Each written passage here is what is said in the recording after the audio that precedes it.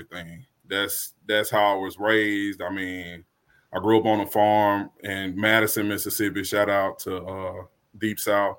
But, I was raised with those values to, value people over everything, to seek out relationships and meaningful relationships.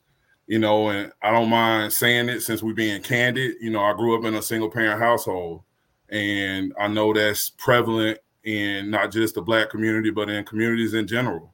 And my mother, is three of us. I'm the oldest, but my mother knew nothing about business. She was a lifelong school teacher. She valued education.